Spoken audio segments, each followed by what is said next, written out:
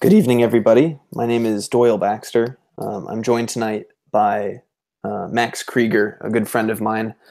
The two of us, we studied philosophy together at Xavier University in Cincinnati. We had the great pleasure, over the course of years, not really knowing each other, but working through the same intellectual tradition under the guidance of the same professors, under the influence of the same, evental locality. And and then at the end of our time in our undergraduate education, we kind of discovered each other, and we noticed that we came from two very, very different backgrounds, two very different ways of being in the world, two very different ways of reading the great the great books of Western education and Western provenance, I guess. And Well, anyway, I'll let him introduce himself here in just a second. But ultimately, I want to tell you the goal of this podcast, this conversation, and hopefully many conversations to come. We're both millennials, young adults, just graduated. We're both working jobs, and we're both not necessarily feeling complete fulfillment in what we're doing. There's something that's lacking, and we believe wholeheartedly that by a return to the fertile soil from which we grew, we might learn something about ourselves and about the world. And by that, what I mean is are the great books of the Western tradition. And so the purpose of these conversations are to just record our thoughts as we're working our way through the great books, starting with Homer's Iliad. And so I guess with some of those intro remarks, Max, go ahead and say hi. Hello, my name is Max, and I think that was a wonderful introduction and covered all of the bases. So I will leave your words there, but I'm very excited to be here. Great. So, okay, so we're reading the Iliad. We're more or less halfway through it. Books 1 through 12 are half of the books of the 24-book Iliad, but not quite half of the text of the Iliad. So just for context, I studied, in addition to philosophy at Xavier, I studied classics, and I first read the Iliad cover to cover as a sophomore, and goodness, it's a book that as a classics major, I had heard so much about and clearly knew that it was important. And then I read the damn thing, and it kind of knocked my socks off. That, in combination with Greek tragedy and the Aeneid, which are also books that Max and I are going to get to, but in one single course, in the course of one semester, I was exposed to really the foundations of the Western intellectual tradition, both philosophically and literarily. And kind of I don't know, I kind of want to. Do you think it would be helpful to maybe summarize the books as we're going through them, and then maybe zero in on important points, or what do you think is the best way to proceed with this? Yeah, no, I think that would be a good way. Although Okay. your summarizing skills will probably outpar mine. Yeah. Well, this okay. has actually been my first read through since freshman year in high school, I think. Mine was sophomore year. And I hated it the first time I read it. With all the arrogance of a high schooler. Right. Well, summarize that for me a little bit. That's interesting. Well, I think the themes of the book are really hard for a high schooler to connect to. There's so much epic phrasing in the book. Stuff like, he fell to the ground from which we all eat. Or fate governs us all, when they're talking about going into battle. And I think it's hard to connect with the realities of mortality, having the historical empathic perspective where you're not bringing the 21st century to judge the text. Okay. Why are people fighting? He's being irrational. This guy's arrogant. A lot of that drops away. And yeah, well, one of the things that strikes me about what you said, I would argue that, I think it's pretty clear. I mean, the theme, if you can call it that, the one of the central messages of the Iliad is that human beings are gonna die. Mm. I'm a human being, therefore I'm gonna die. And what am I gonna do about that? And I think that Achilles, really Achilles and Hector are I think they're the two. I mean, they're foils throughout most of the story, and I think the Iliad in the book written by Homer intentionally paints them as foils. But I think, like, just in the mythology, apart from Homer's rendition of it, they are two responses to the question of immortality. Right? It's Achilles has the choice. He knows by a prophecy that he is going to die if he stays and fights at Troy. Yeah. But he knows, and then that's in book one, right, with his conversation with his mother Thetis, and Yeah, and then it's also again in book 9 Mhm. where he says, "Two fates bear on me the day of death. If I hold out here and I lay siege to Troy, my journey home is gone, but my glory never dies." Correct. Yeah, no, I mean, and that is, I mean, I think that that's the central theme, right? It's I can have mortality by dying, or I can have immortality by dying, or I can go home and live a long life and be comfortable. And I think for a high school student, to bring this back to the original point that I was trying to make, high school students don't have any grasp of what death is or what it's about. I mean, apart from, tragically those that have experienced great loss in their lives, right? Yeah. Um, for the run of the mill high school student, I mean, I don't think they have the sufficient grounding to really experience what this text is all about. Yeah.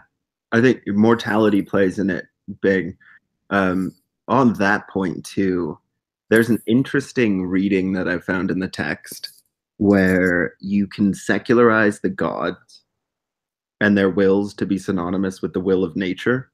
Sure, yeah, Like, for instance, when the gods are talking to the soldiers in the battlefield, it'll say, like, oh, I'm forgetting his name now, but it would say something like Nestor heard the words of Athena and knew or recognized that it was her voice.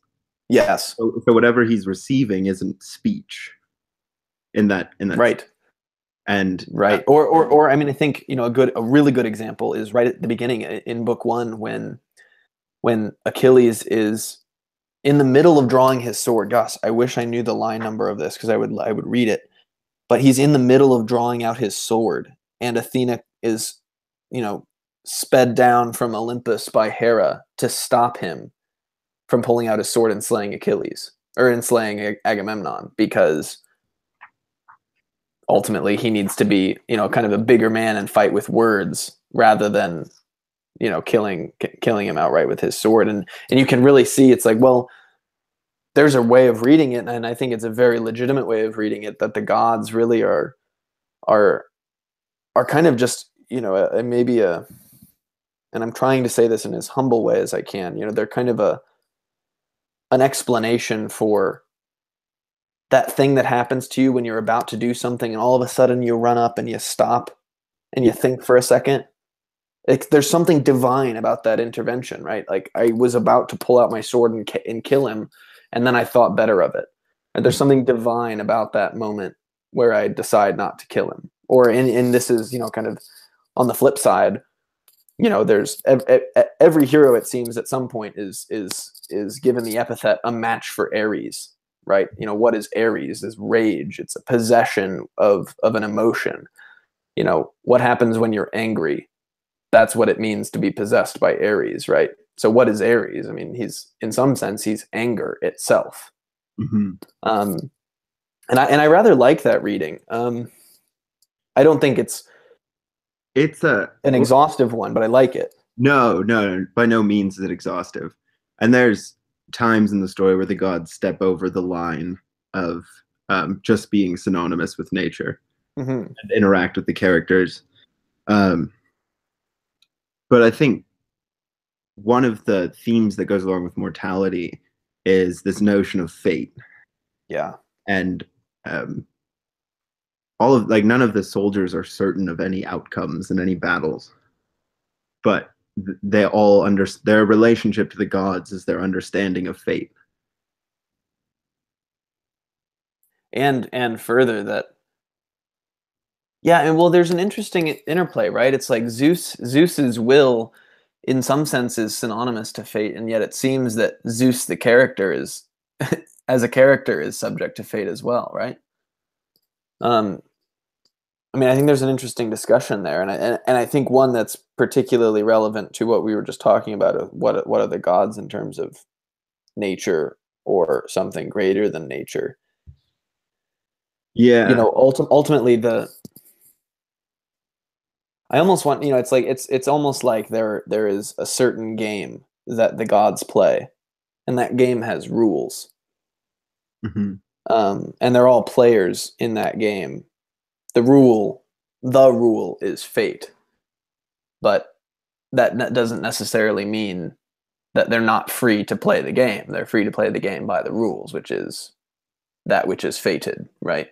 Yeah. And within there, they can do whatever they want. And I think that that's why Athena and Hera, and later on, we're going to see Poseidon enter the battle as well on the sides of the Greeks, even though clearly, at least for books 1 through 12, it's the will of Zeus that the Greeks should get their asses handed to them in battle in order to glorify Achilles, interestingly enough. But and also it also gives glory to Hector, and I think that that's one of the reasons too that Achilles and Hector are foils in the way that they are.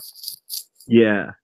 It's very interesting the sense in which Zeus is favoring of Thetis, Achilles' mother, and her wish to see Achilles glorified. Mm-hmm. It outmuscles the will of all of the other gods and all of the soldiers in the battlefield. So Right.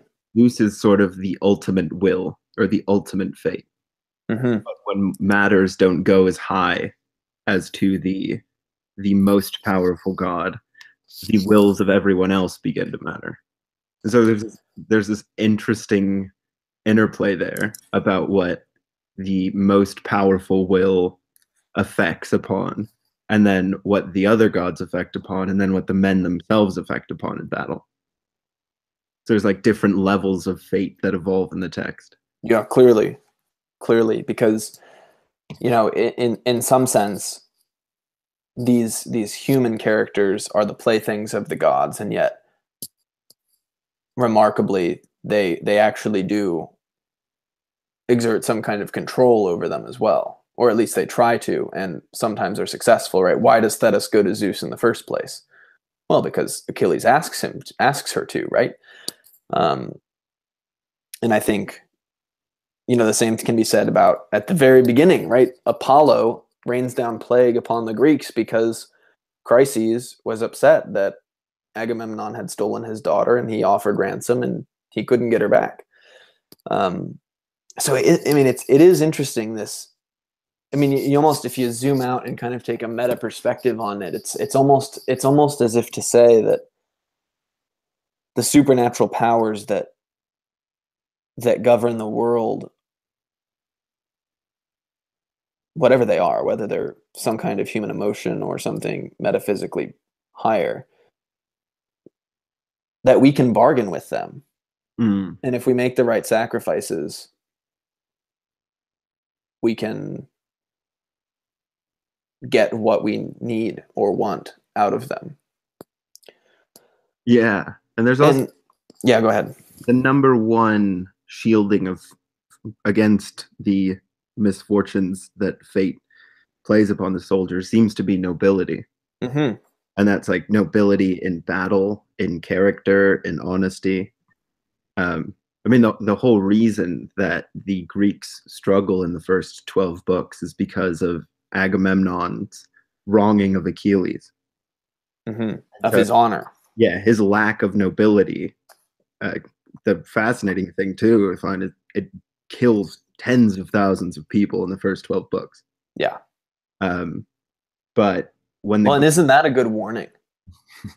yeah, Don't seek glory that's beyond your position, because tens of thousands of people might die as a result.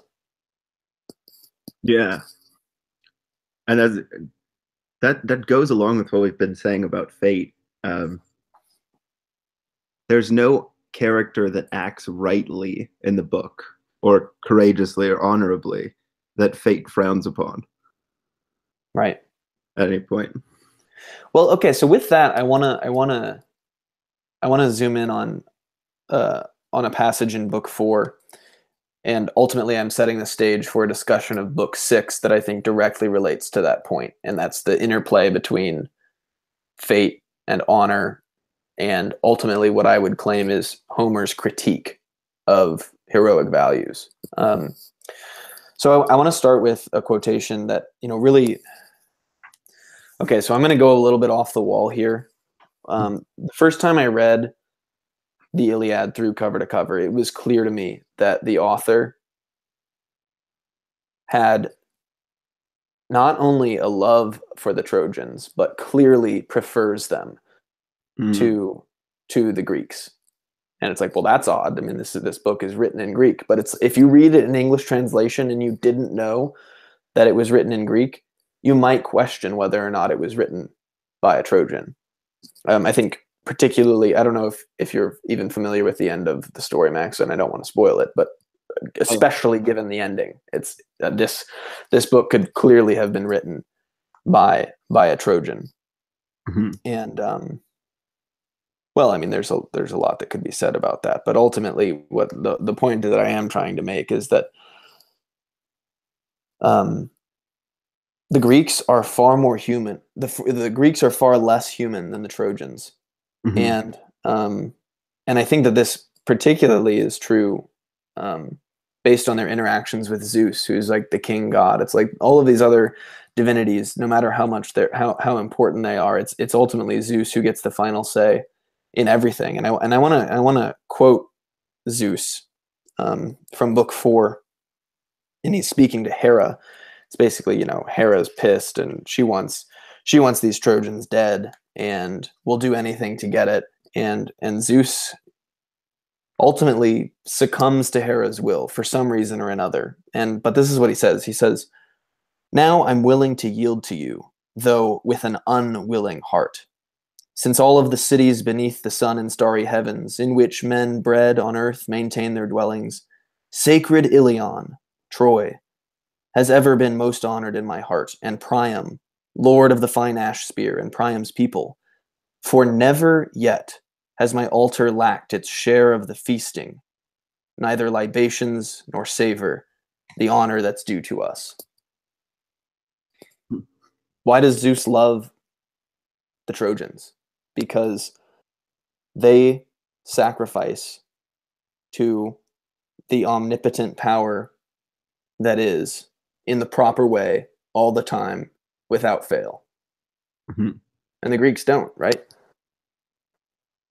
Yeah, the Greeks seemingly have a very different relationship with the gods. Mm-hmm. And so, I mean, I want to take that. I mean, it's like, well, geez, like, why? One, it's like Zeus is arbitrary, right? It's like you're telling me of all the people in the entire world that worship you, the Trojans do it the best, and you're about to let them get killed because Hera's being, because Hera's being Hera. Mm-hmm.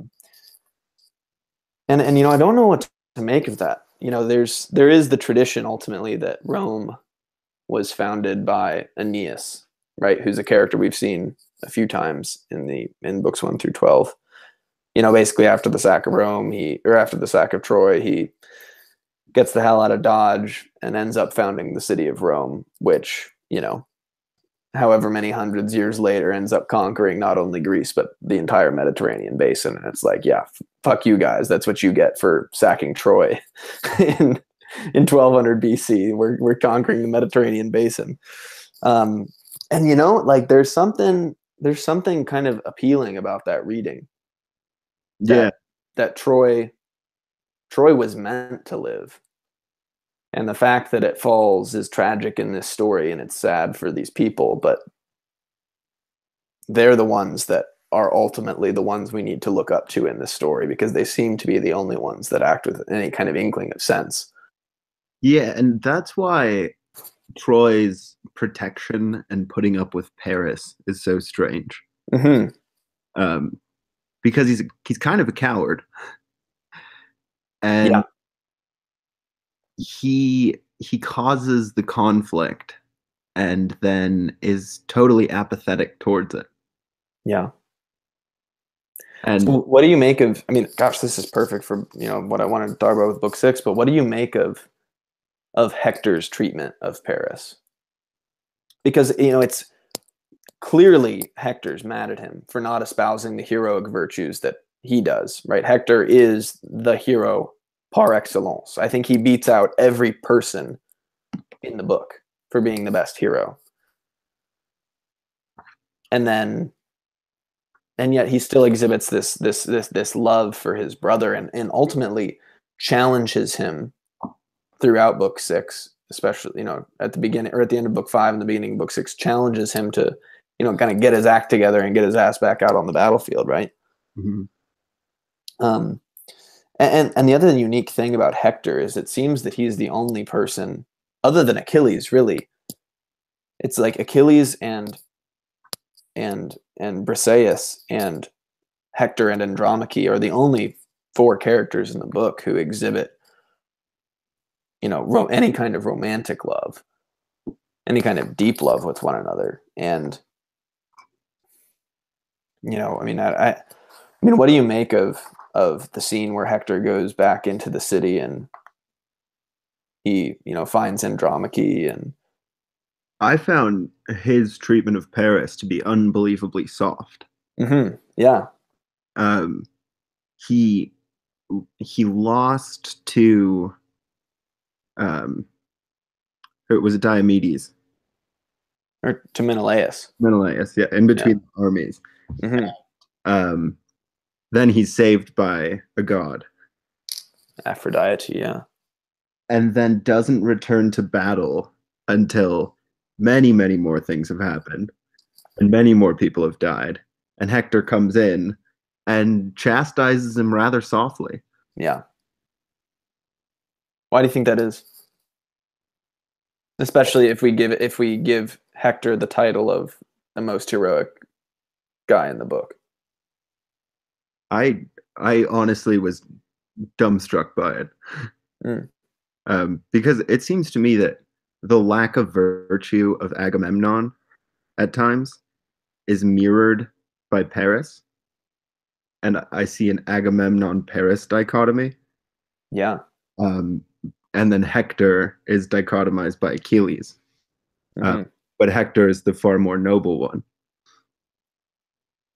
But I mean, I don't know the pre-story before the war, but since Paris caused the war,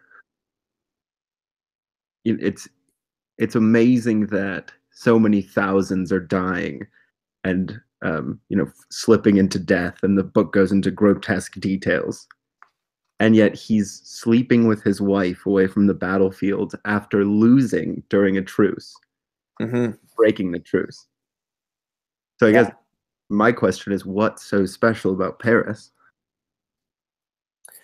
Yeah, well, I mean, let's think. So the backstory. I mean, I guess that is kind of let's talk about that a little bit, right? So the reason the war starts is ultimately the goddess Strife, being Strife, wanted to cause some trouble, and she created a golden apple, and she, at the wedding party of Thetis and Peleus, so Achilles' parents, at that wedding, Strife basically presents this apple to Zeus, this golden apple, and says, "Give this to the most beautiful goddess." Mm. And Zeus, being the wise, omnipotent guy that he was, wanted nothing to do with that. Of course, I'm not going to have to choose between my wife and daughters, and I'm just going to step away from this. I'm not going to deal with this. And so Strife throws the apple into the world, where it lands basically at the feet of Paris. And so Paris gets to choose between Athena, Aphrodite, and Hera, who is the most beautiful. And ultimately they promise him various gifts in exchange for choosing her. And he chooses Aphrodite, and the gift that Aphrodite gave him was the hand of the most beautiful woman in the world in marriage. Mm. And then basically right after that, Troy and Sparta become allies, and they send Hector and Paris to Sparta as, kind of, what would you call them? Ambassadors or diplomats or whatever, to solidify this treaty in in official terms. And basically Sparta is where Helen was the queen of and wife of King Menelaus, and well, we know how that ends, right? And he takes her back with him, along with a whole bunch of her gold and wealth, to Troy with him. So yeah, so I mean, what do you make of Paris? It's like, is it really his fault? And what does that mean? It's like, well, what does Aphrodite mean? Like, what is she? Mm. Because I mean, she is by no means what I think, a modern Western, particularly man, would want to imagine from her, right? She is both, like, to use the word sexy to describe her is so far from the truth that, it's just annoying that you could possibly even say that. It's like she is, in some sense, beauty itself, but she's also kind of both sides of beauty. There's like the kind of dark and mischievous or attractive, lust, I would say. But then on the other hand, she is seemingly wholesome, innocent. I mean, she basically encapsulates everything that is both good and bad about desire, sort of in her person. And maybe that's maybe there's something to take away from that. It's Paris happens to be beautiful, maybe the most beautiful of all of the Trojans, and he ends up getting the most beautiful woman in the world, probably because of his looks, is, maybe the moral of the story. And maybe he did a wrong thing. Maybe it's an injunction to, just like Agamemnon, don't exceed your glory lest you kill a bunch of people. Maybe it's also keep it in your pants lest you kill a bunch of people. Yeah. It really is amazing, some of the moral injunctions that the book makes, and not by means of dictate, but it just says, hey, look, this is what happens when you do these things. And if these are the results you want, like, fine, go ahead with it. But they don't seem to me all that desirable. Mm-hmm. Yeah, and that was something I mentioned earlier, that when a character acts nobly, fate seems to go his way. Mm-hmm.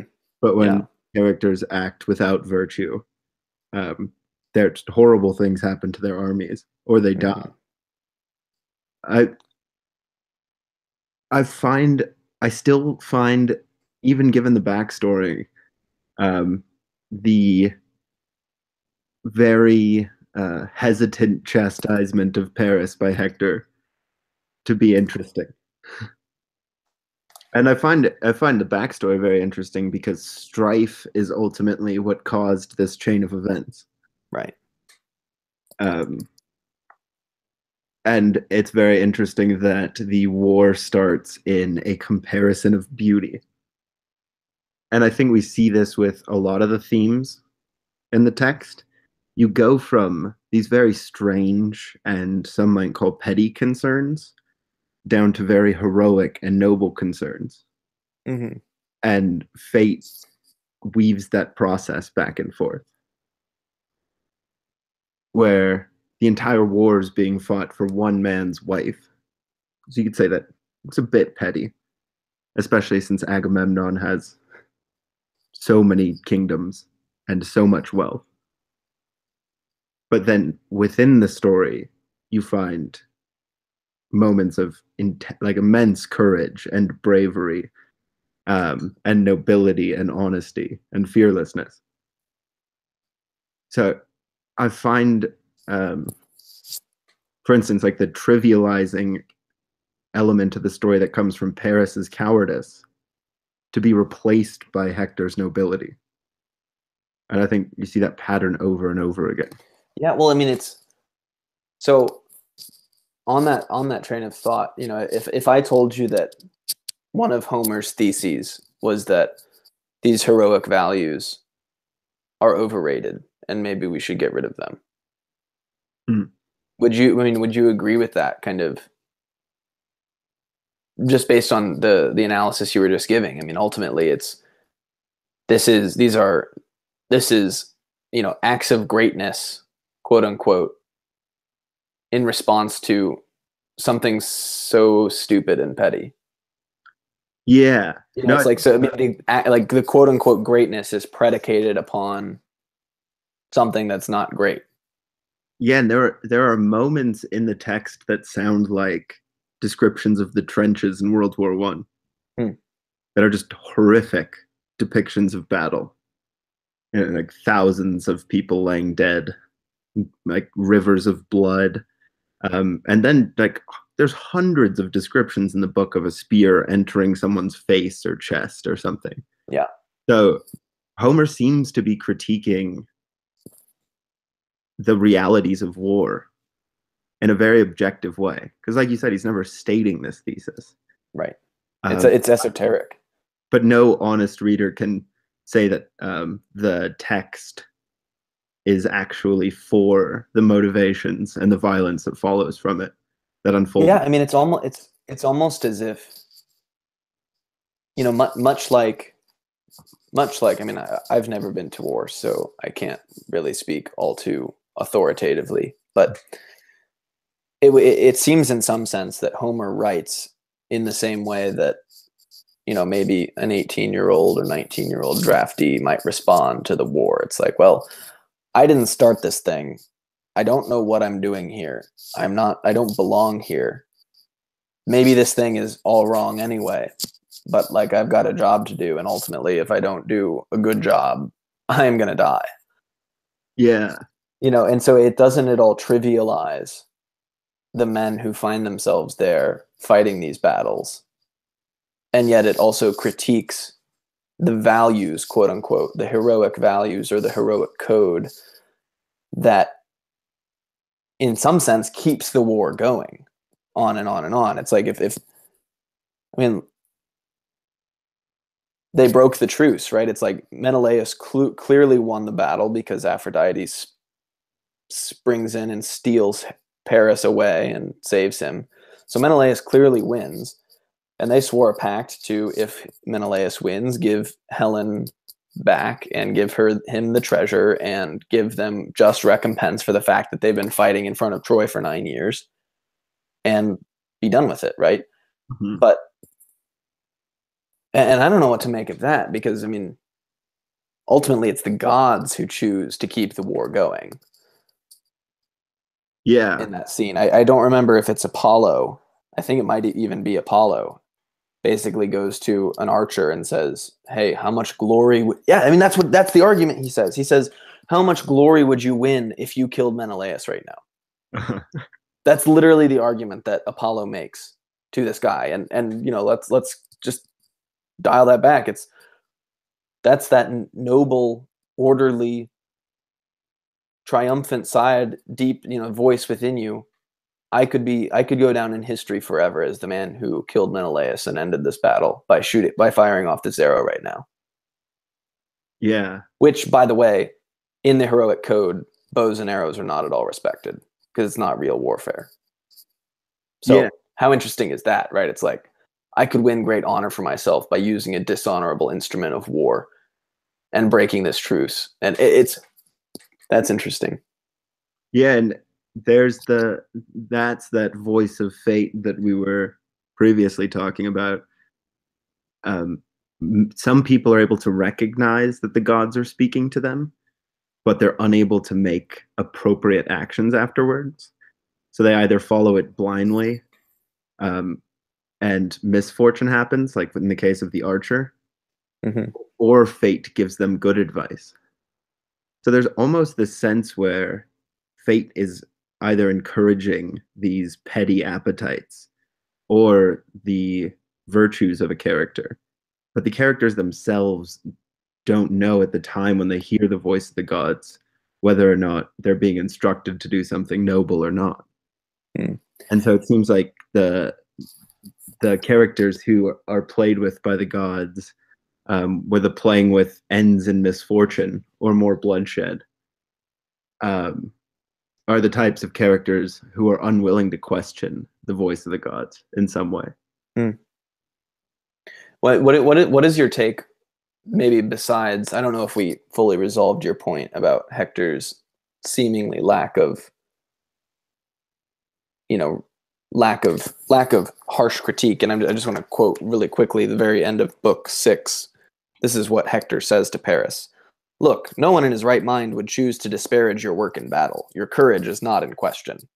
But clearly, Paris's courage is in question. Like, he shrinks from Menelaus at the beginning of book 3 and has to only goes into battle because Hector encourages him to. Mm-hmm. I mean, what do you make of that? Because and how do you make of that in light of where that scene follows? You know, it's like that it's almost like it's a noble lie that Hector tells to Paris to motivate him to go in and fight. And you know, this happens right after Hector basically embraces his fate in a conversation with his wife, you know, and says, you know, my sad wife, don't grieve at heart for me overmuch. No man shall send me to Hades before my fated day. Though that day, I must tell you, no man has ever escaped, be he coward or hero, when once he's born to this world. Go back to the house now, attend to your proper tasks, the loom and the distaff. Give your handmaids their orders, set them to work, but warfare shall be the business of men, all those, and myself above all, who are native to Ilion. Mm-hmm. You know, and I mean, I wish I could just read out the entire scene of Hector with Andromache, but he is so in love with her, and she is so in love with him, and he is so in love with their baby son. And yet he, you know, basically prophesies like, hey, listen, we're going to lose this war, and there's no way I'm going to let myself be alive to hear your screams as some Greek drags you off to be his wife. Yeah. And there's no way I'm going to be alive to see my son thrown from the ramparts of Troy, which ends up happening, by the way. You know, it's the juxtaposition of those two characters is striking too. Like, Hector is, in a sense, the protagonist of the book. Yeah, clearly. Yeah, exactly. No, sure. Absolutely. And Paris, the actual cause of everything Hector has to do, is he's ridiculous in what he does.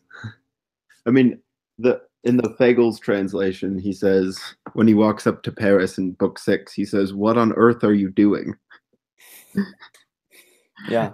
You know, as if like one of the greatest fighters in Troy shouldn't know that if he causes a war, he should be on the battlefield. Right. I think Hector is a very Kantian character in a way. Oh, say more. He's always doing the best for his army and his people, and that's what motivates him. He's duty bound. Yeah, he's both his mom and his wife request that he not go back to battle, and he denies them both. Mm-hmm. He said, like, what would the men down there do without me? In both cases. Yeah. And you don't see a similarly flawless motive on the Greek side. Yeah, I mean, and it's not that Hector doesn't make mistakes. You know, it's that he's duty bound. Yeah, his motivations are always above himself, it seems. So I guess, you know, a good question then, reflecting on the character of Hector. You know, if the world had more Hectors in it, would it be a better place or would it be a worse place? I because clearly there's vice in following duty to its final end all the time. yeah, And he does leave his wife a widow and his son dead in the end. yeah. It's curious. I think in a way Hector is blinded by his duty Hmm. because of his inability to end the war as the leader of the Trojans. I mean, not the ultimate leader. There's his dad, but as the leader of the Trojans in battle, um, I think the Greeks have many more conversations about, like, Agamemnon, you're being stupid. Like, give Achilles back his girl, or um, many more of the people speak out against the Greek leader than they do against Hector. Well, there's nothing to speak out against. Yeah, It's like the man's blameless. but his blamelessness is also the root of his demise. Hmm. Like him being so light with Paris is ultimately what leads to his demise. And I just find it so interesting from the Trojan perspective that more pressure in the first 12 books isn't put on Paris to return Hera, and, so the Greeks will leave Troy alone. Yeah. Well, I mean, and it's not for the. I mean, Antenor, who is, the basically it seems that in among the old men he's second to Priam, and he says, very clearly in book 3, like, man, she's beautiful, but I really wish we could give her back. I mean, he says that. Yeah, but what a hesitant comment. Yeah, yeah. Well, I mean, I don't know if it's that. I think I posed it more hesitantly than Antenor does, but um, it's like everybody really knows what the right thing to do. Gosh, okay. How about, yeah? I mean, it's like the Trojans know what the right course of action is, Mhm. but they're ultimately unwilling I actually, to for the sake. I mean, but for the sake of what? Why protect Paris? I mean, like, this question actually arose in my head, what the name Paris means mm, and why it was made to be a city in France. okay. I'm not sure that they're etymologically related, but go ahead. Be different. No, that's what I was wondering. Because I was reading, and I, kind of have a contempt for Paris Hmm. throughout the first 12 books, and I was wondering what he represented, and if that had any link to the city of Paris. Yeah, no, unfortunately, there is not. So almost exclusively, actually, in the Greek, Paris is Alexandros, Mm. which is something else that's interesting, by the way. His name is Alexandros. Um, and it's only basically his other name is Paris that he's referred to here and there, but we've in our common culture come to know him as Paris. So Fagles in particular only refers to him as Paris, where the translation that I'm reading refers to him as Alexandros when he's Alexandros and Paris when he's Paris. And the name of Paris, the city, actually comes from the Germanic tribe that was living there way back in the day. But Okay, so okay. there's not actually a connection there, but it is interesting, because it's like synonyms of different sources don't come don't come without some kind of association. Yeah, You yeah, know, but yeah, I don't. Reading the first 12 books, I have no idea why the Trojans stick with Paris.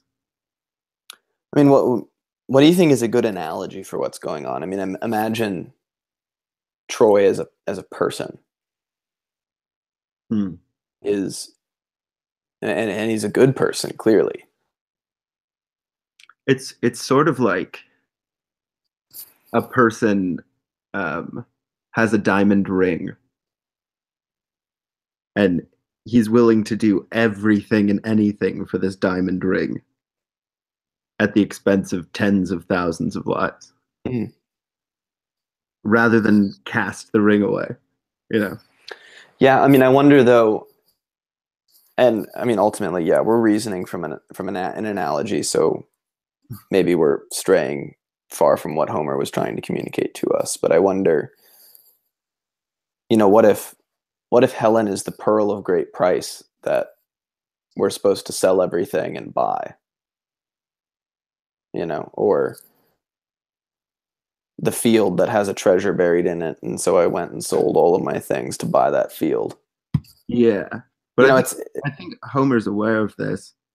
At the end of one of the battle scenes, um, in the Fagel's translation, it says, "You could hear some Trojan or Greek pleading, Father Zeus ruling over us all from Ida, God of greatness and glory. Whoever brought this war on both our countries, let him rot and sink to the house of death, but let our pacts of friendship all hold fast."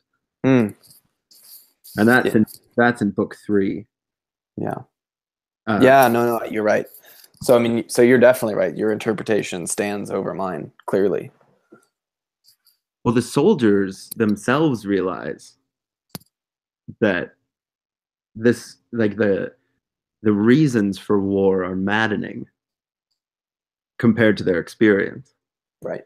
Like their experience of war is so horrific that um, they themselves question the motivations for it. And I think like one of Homer's messages is about the suffering of the soldiers. And I think Say that again for me. that one of the things Homer brings up, one of the main themes is the suffering of the soldiers, what they have to. Oh, yeah. And I think he's very aware of the costs of war. And part of what the text begs is, what is worth war? For all Clearly not the most beautiful woman in the world. clearly not. At least not for the Trojan. Right. Yeah, I mean, it's really hard, and we haven't read the whole book yet, but it's really hard for me to read this whole book as an epic, rightfully speaking. It's clearly a tragedy, Oh yeah. and it's clearly Hector's tragedy. And even the structure of the narrative bears that out, you know. Yeah. Um, And I think the and other and I just don't know what to make of the stature that Troy holds within the heart and the eye of Zeus. I don't know what to make of that combined with the fact that it's destroyed and the fact that they had so much going for them except for they made one mistake and they wouldn't get over it. yeah. But then you zoom out at the whole mythological narrative and guess what? Troy does win because they found Rome. Mhm. And I really I don't know. I it's not clear that that is just a tale that's invented in the first century AD. It's more than likely that there was mythological rooting to that before the Aeneid was penned by Virgil in the first century. So I mean, I don't know if it goes all the way back to Homer and the oral traditions of the bards that are singing these songs that Troy ultimately will come back and crush the Greek. Um, I mean, I guess I could do research on that, but I don't think there's any way of proving that that's true. Yeah. But I just don't know what to make. Okay, so I mean, let's ignore it for a moment. So say the what does the Greek, what is an Athenian, in 5th century Athens BC? What's the moral of this story for him?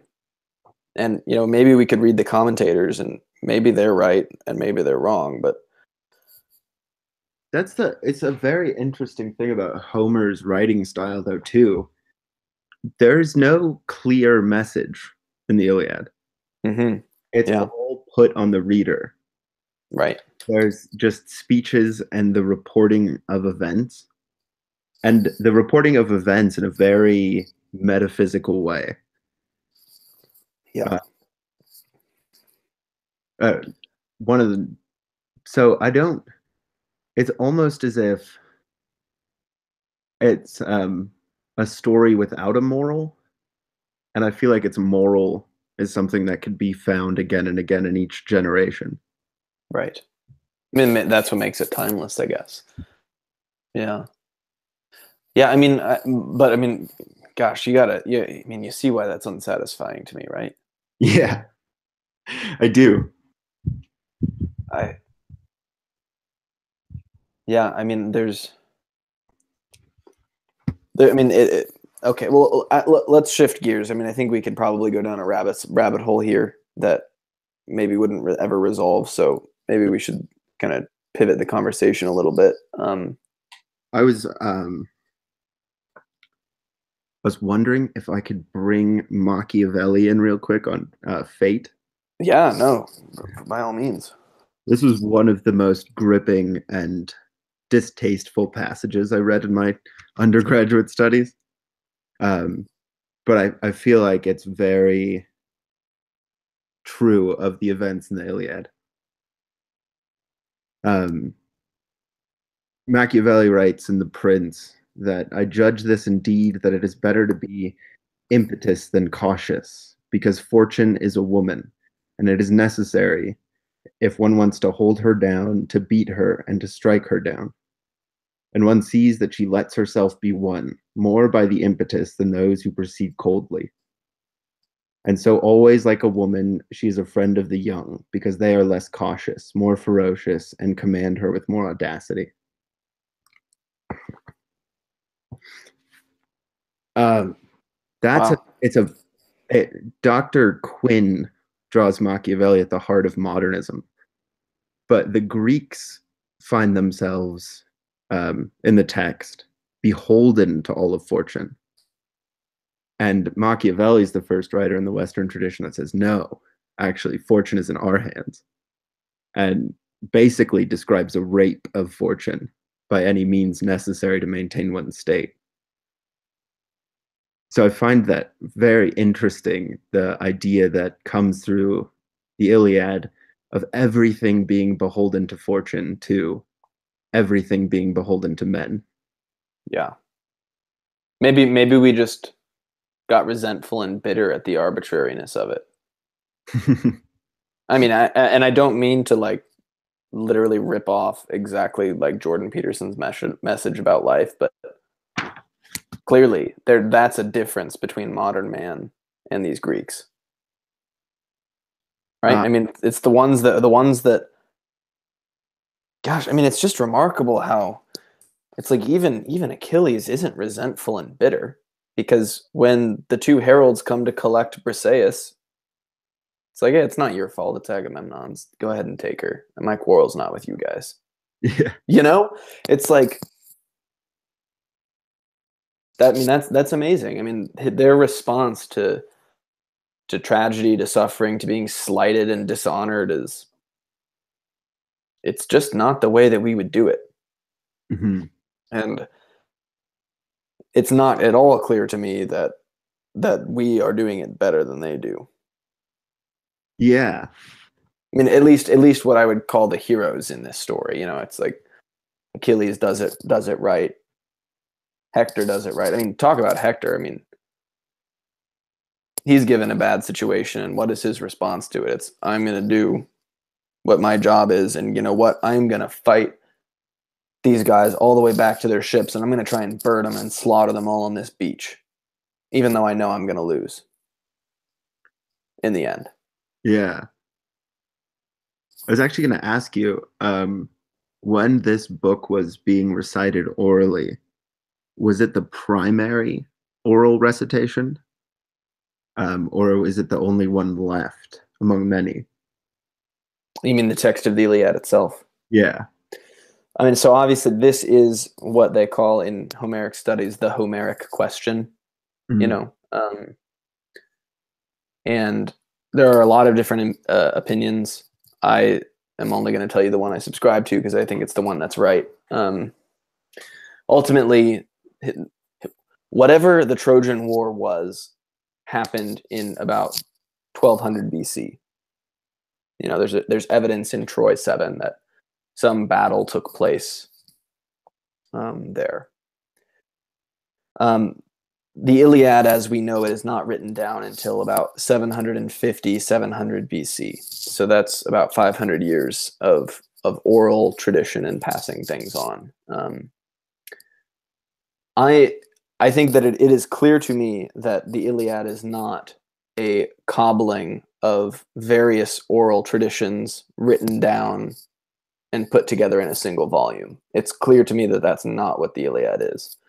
It's also clear to me that whoever did write down the version of the poem that he did was in fact a bard that contained, you know, kind of the pre-literate mind.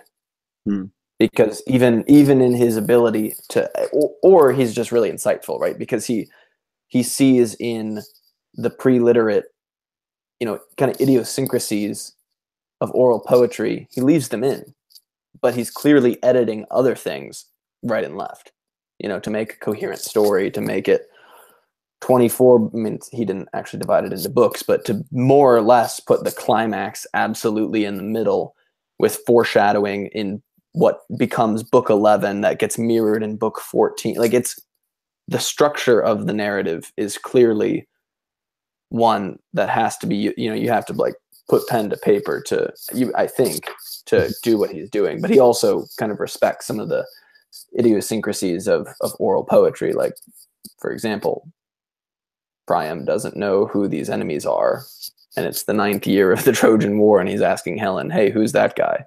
He looks strong." you know.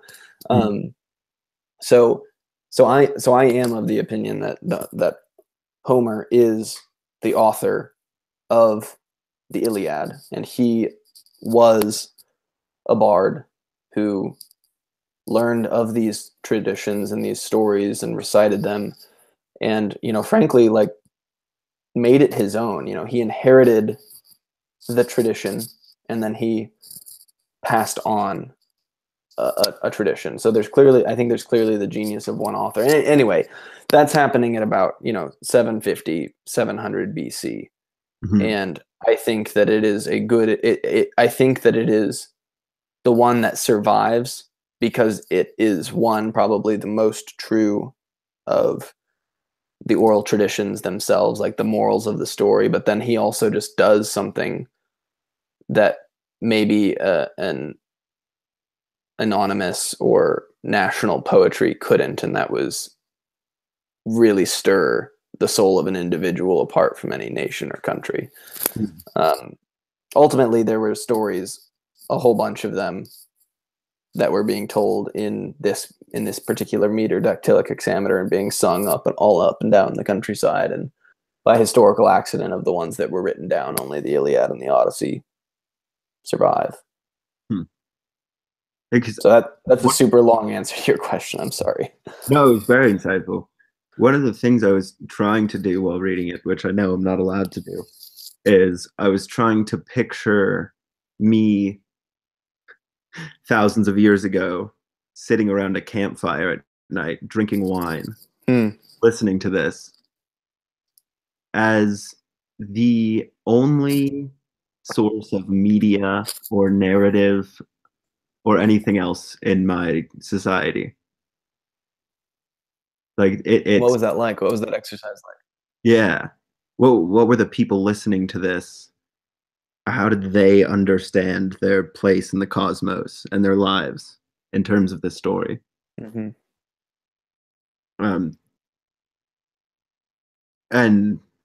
I think that it's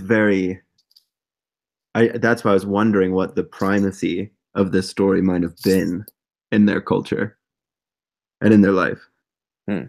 Yeah, I mean, I think it's a hard one to answer, but because, you know, there's, I mean, but just think about it for a moment. This book is 2,750 years old. That shit doesn't survive by accident, you know? Yeah. Like, there were humans all along the way who had to copy it and to read old copies of it that were deteriorating and recopy them, and basically do that every 25 to 50 years. Mm. It's the fact that any of these stories make it, and kind of go along with the archaic stories in Genesis, like Genesis 1 through 11, and the stories of the Iliad, some of the epics that come out of Mesopotamia, the Enuma Elish and whatever. Mm-hmm. It is a sheer miracle that we still have them. And gosh, it's a miracle that they survived. And they're so old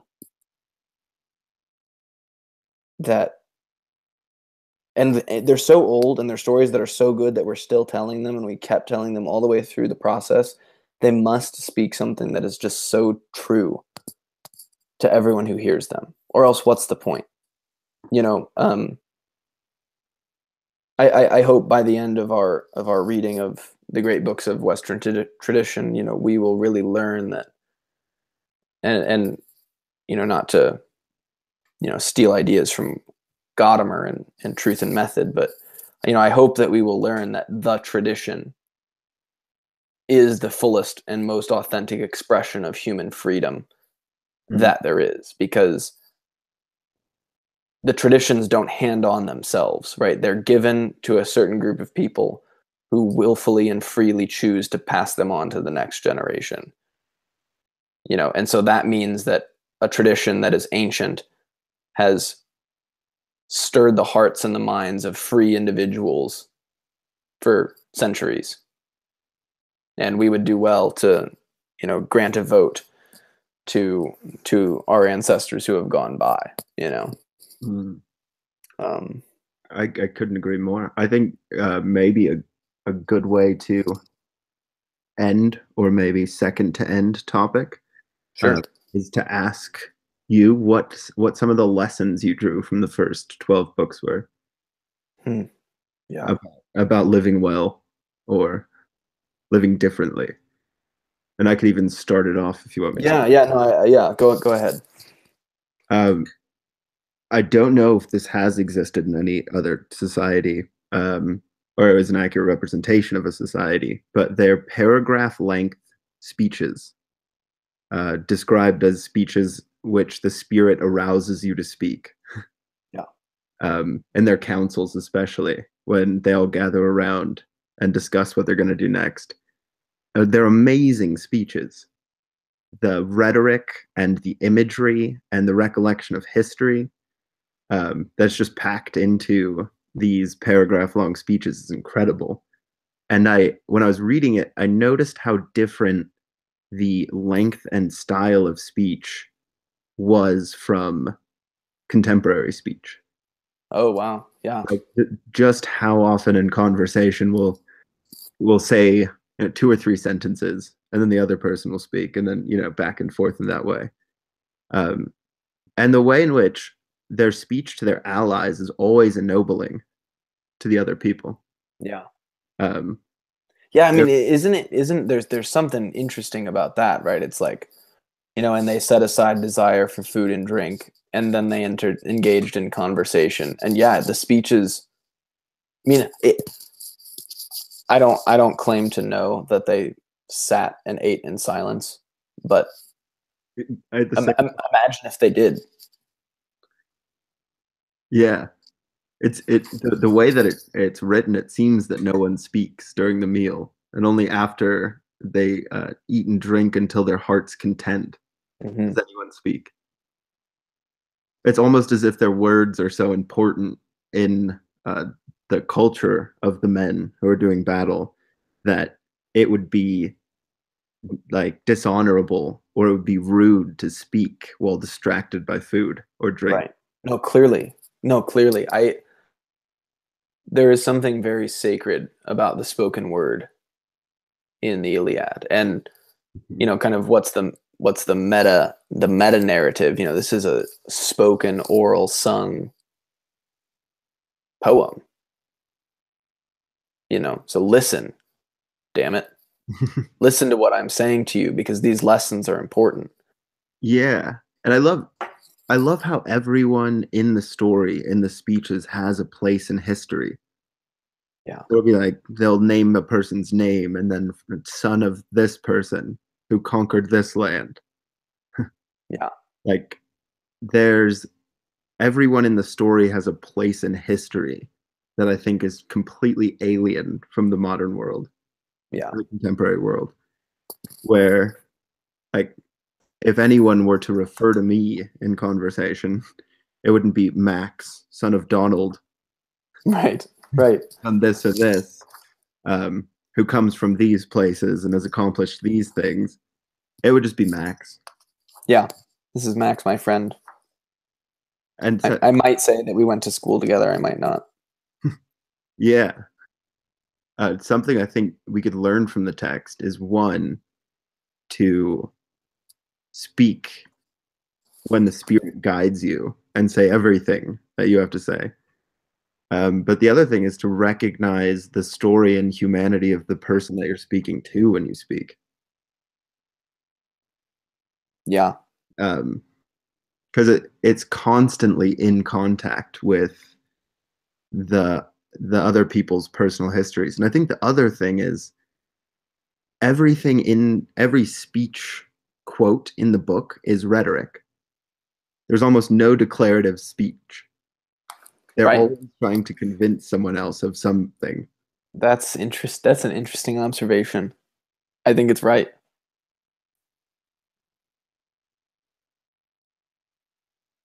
And it sort of places all of the onus on action in a way. Where the only time we really speak isn't to tell jokes or isn't to describe something, um, or isn't to gossip, but it's to convince the other person to make the right choice. Right. So that was the one thing that struck me in the text, and I'll probably have more nuanced thoughts on the speech in the book as we finish the text, but I think we could learn a lot from speaking at greater length with other people and also doing so without distractions, like the Yeah. food and wine example Clearly. offers. Uh, uh, I've got something I would like to say as a good lesson. There's two in there's two scenes in the book that seem to kind of it's a contradiction, and it happened, and it's in book 4.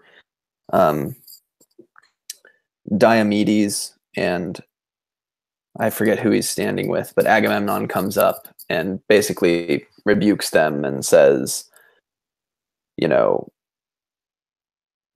by far are you lesser than your fathers because you're standing around, you know, and not getting ready for battle. And Diomedes, comrade that he's standing with says, no, we are better men by far than our fathers, for it was us who were, we were the 7 who sacked Thebes and all these things, and basically lists why, we're better than our fathers. And Diomedes basically says, yo, this sit down and shut up. That was a good correction.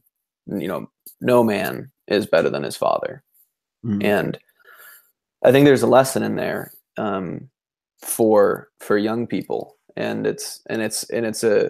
there's a hubris and a pride that even especially recently that I've been under the spell of, is that it's like I'm a millennial. Millennials want to do things differently, particularly in life and in the business world, and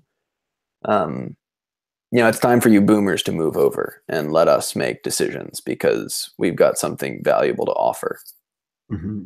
And while I don't think that that's wrong, I do think that it needs to be tempered with, but hey, by the way, you guys actually did a really good job founding this company and have put it into a really great spot, both financially and with great customers and with great technology. You know what I mean? So there's a need to temper your own thoughts about reality with the things that others have made into reality, particularly those who are older than you.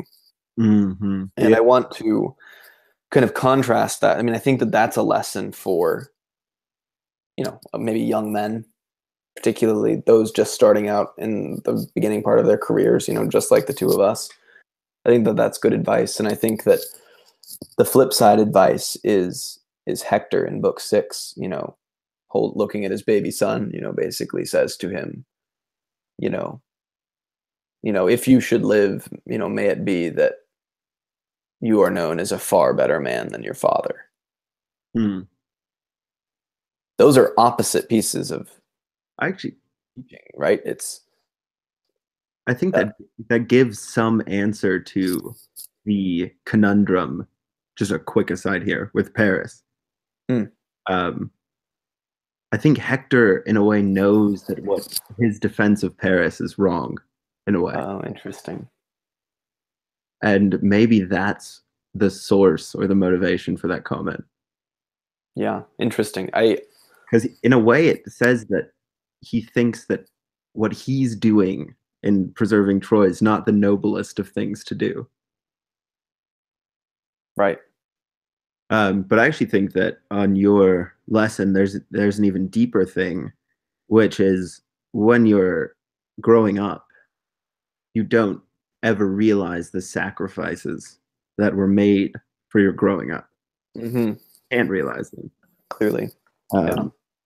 But the the hours and hours of work and the waking up to crying babies, Right. the building of a career, all of the things our parents do for us. But then I think that culminates at the gift of existence. Right. It is only because of our fathers that we are able to have a choice between anything in the first place. Yeah. And ultimately I mean, I'm really grappling with this, because, I'm engaged to be married, and I'm foreseeably I foreseeably could have children within a year. Not a year and a half or 2 years. Um, Be slow. I know, but I'm presumably that could happen, and I can't help but imagine that my prayer is also going to be that my children be far greater than me, far better than I. Mm. Of course, that's what I would want. But I think that that it's not actually a contradiction between the. Oh, no, no, no, exactly. No, it's a beautiful. It's one is an advice for young people. The other is an advice or one is the advice for children. The other is an advice for fathers. Yeah. Live in such a way that you make your children better than you as a father, and as a son, live in such a way that you are never forgetful or Mm. ungrateful of the things that have been done to you. Those two pieces of advice go hand in hand. Yeah. And that it's that were you to surpass your father, you would never realize it at that moment because Mm. the very surpassing of what your father has done was because of your father. Clearly, yeah, There, yeah, yeah, yeah. there's a humility there that in doing it, you would never recognize it in a way. Right. In so far as you did it, you would actually deny that you had done it, because that's what it would mean. Yeah. That's beautiful. That's beautiful. Yeah, I mean, I ultimately think that this book in particular, I mean, the reason that you and I, and sure, maybe we're more moral thinkers than some. Maybe that's just a fact of studying philosophy and reading literature, is finding, moral injunctions. But Been doing ethics bowl for 2 years. yeah, could be that, but I think that there is something unique about this text that speaks, rules for life. Yeah. And maybe my final thought on the first half of our discussion, right? Because we'll discuss the book as a whole next time. Maybe my final comment is that I think that this book is very fittingly the first real book of the Western intellectual tradition. Um, I can imagine, people's listening to this listening to these stories and learning from them and trying to enact them out in their lives and having that really influence and affect the way that they thought, Mm. and especially when, they started to, when the Iliad appears as a written work. I mean, how do you write something how do you attempt to write anything when such a strong foundation has been written? It's like you want to try to write, and like, kind of surpass it in greatness, but you can't, because it's the only reason you're writing anyway could be because of this book. Yeah. And so there's something, both intellectually and morally and even spiritually, the things that you and I were talking about with what are the gods, and what does it mean to have God's favor, and what does it mean to, honestly be a good church-going Christian today? Like, I mean, I think that all of these things go along with one another, and the Iliad sits there right at the center. This is fittingly the first book in our 45 book or so binge through the Western tradition, and I think that ultimately it speaks the truth of the Western man's soul, because it is the substance of the Western man's soul, right? Yeah. And Achilles' quest for immortality, his fundamental decision between staying at Troy and being known forever, or going home, living a long life, and being forgotten. I think that is the predicament in which Western man in particular finds himself. Knowledge that he's going to die anyway, and he can either live in such a way that he'll be remembered forever, or he can live comfortably and not amount to very much. Yeah. And I think since it is the first book, it's our first philosophical introduction to the existential crisis that comes about when one realizes that most of our lives are governed by fate. And finding the substance in oneself to grapple with a reality that's totally outside of one's control. I think there's a very Eastern tendency to turn inward, in things like meditation, for instance. And the Iliad's message is very different in that it's the call to turn outwards, Mm-hmm. in spite of death and fate. Yeah. No, clearly, and that was the point that I was, kind of trying to drive home. It seems, and I'm no expert on this, and it's a gross oversimplification, but I think it works for the purposes of this example, that Eastern religions in general is both Western and Eastern worlds accept that life is suffering. Hmm. And the Eastern response to that is, okay, then I am going to, and I'm going to, it's not life is suffering, it's that to have a subjective experience is to suffer. Hmm. And the Eastern response to that is, okay, then I, as the subject, am going to drift in and fade away into the background and become part of the background, because that's how I'm going to escape suffering.